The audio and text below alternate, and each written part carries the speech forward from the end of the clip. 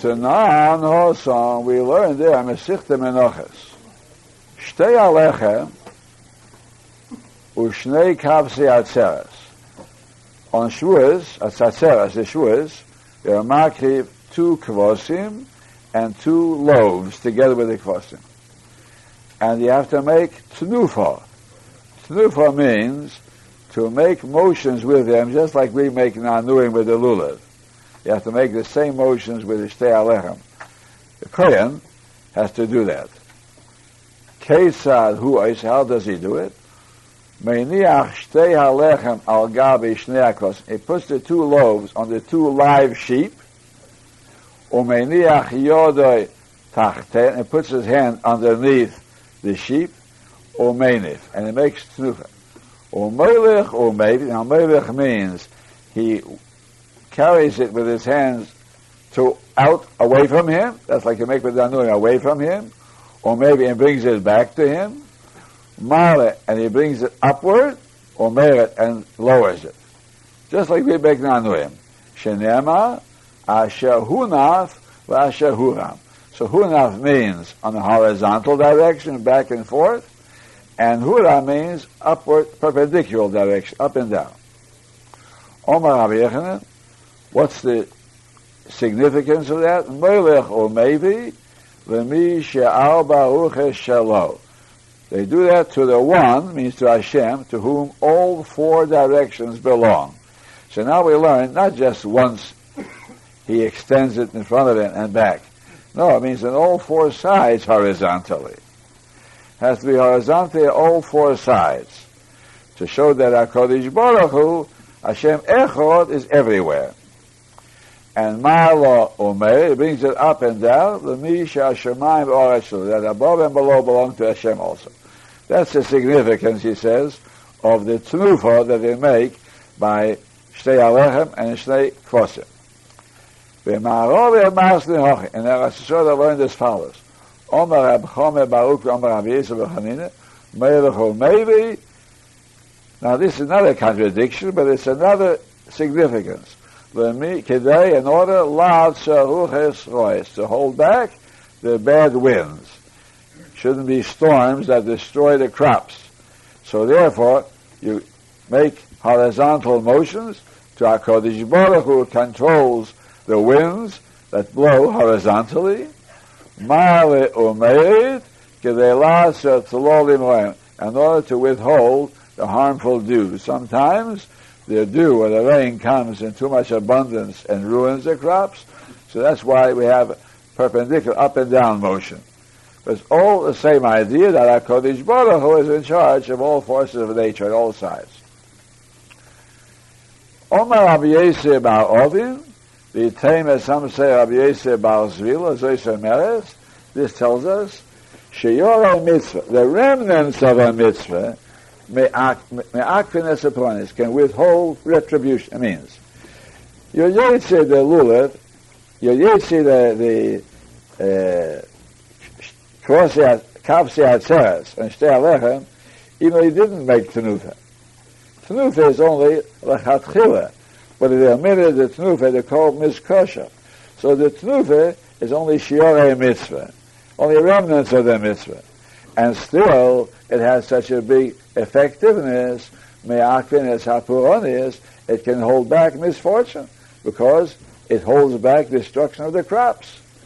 Sheharei Tenufa is Shiorei Mitzvah, it's only a remnant of a Mitzvah, it's not Me'akev the Mitzvah. And still it holds back so therefore, first of all, that we make Na'anuim with the lulav, just like we make Tenufa with the Shnei Kosim, Shtei Alechem. And in addition, just like there, it's effective for the purpose of withholding Tlolim Roim and Ruches Rois, so Na'anuim also are effective to protect the crops, even though they show him it's also the kavone, the mi shekol aruch shaloi. So all the kavones that are in the Shtei Alechem, in the Tenufa Shtei Alechem, also are intended for lulav also. Oh, there's a big difference, because the Tenufa in Shtei Alechem is the oraisa, and Tenufa the nanuim of lulav is only takonis chachamim. But the Rebbe tells us that someone made the takonis nanuim by lulav, it has the same effectiveness as the tnufa of shtei alecha. It's up to here. Now, it shouldn't be any error. The tnufa was 2 lambs with the 2 loaves, and he put his hand underneath the whole thing. He held it in his hand, the 2 loaves and the 2 sheep underneath the loaves. And it was menaneh, all of them. Now, weiter. Rav Acher bar Yaakov mamtila. He brought the lulav. It means he waved the lulav in front of him, or Maisa, and brought it back. It means he was making nanuim, and he said, Omar said, Dain, this gira, that's an arrow, be'ena de sitni, in the eye of the Satan. Which means he was adding another kavanah. In addition to what we said above, adding a kavanah, this like a tefillah, we're attacking the Yetzer Hara. The lulav has a sharp point, so the eye should enter the eye of the Yetzer Hara. It shouldn't be able to do any harm to us. It was like a tefillah. But the Gemara says, "V'lav milsi." That's nothing. It's nothing. You shouldn't do that. Mishum deosi li gluyebe, because you'll come to incite him, to start up with him. It means this is a principle we find in the Gemara. Anybody who begins with the Yetzer Hara will find it a worse adversary. It means the less you fight against him, it doesn't mean you shouldn't oppose him, but the less you insult him, the less he'll attack you. The idea is like this. The Yetzer Hara is a malach. And a malach is doing the will of HaKadosh Baruch Hu to test people. So therefore, it's not right to insult the malach. You can't curse the malach and insult him because he's doing what's his job. That's his job, is to put people to tests and to tempt them. And therefore, anybody who does that is going to be confronted by bigger temptations than ordinarily. And that's why it says, don't do that. Say that. Mishnah. Somebody came, Cholamayat, and he didn't have a lulav on the way.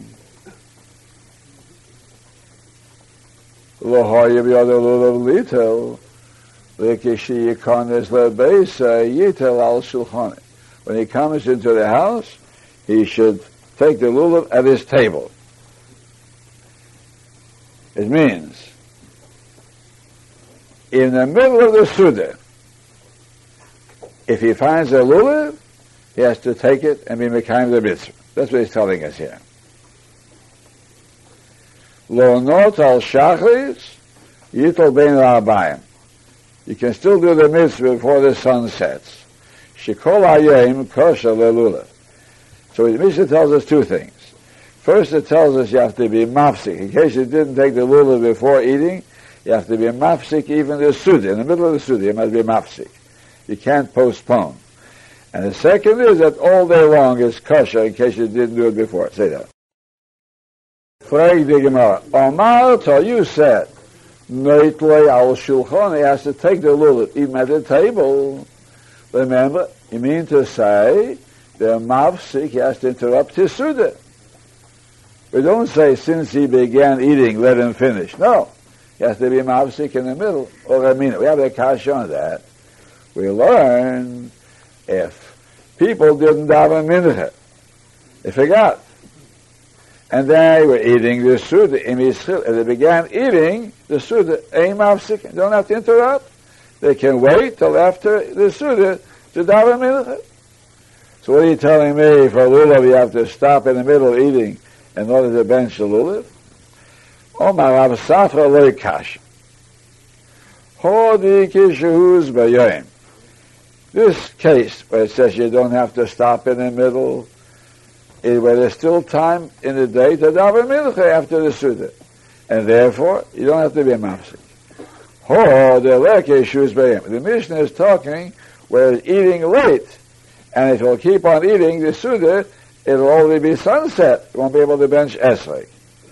That's one pshat. Gemara won't remain with that. But that's what he wants to answer. Marova said, my kusha, the kasha didn't even start. There was no kasha to start with. Doing a whole deraisa or derabana. Lulav is deraisa. That's why even though he began, he has to be mafsik. Mincha is derabana. So therefore, since he began, he doesn't have to be mafsik. Not because it won't be time later to daven mincha. Say that.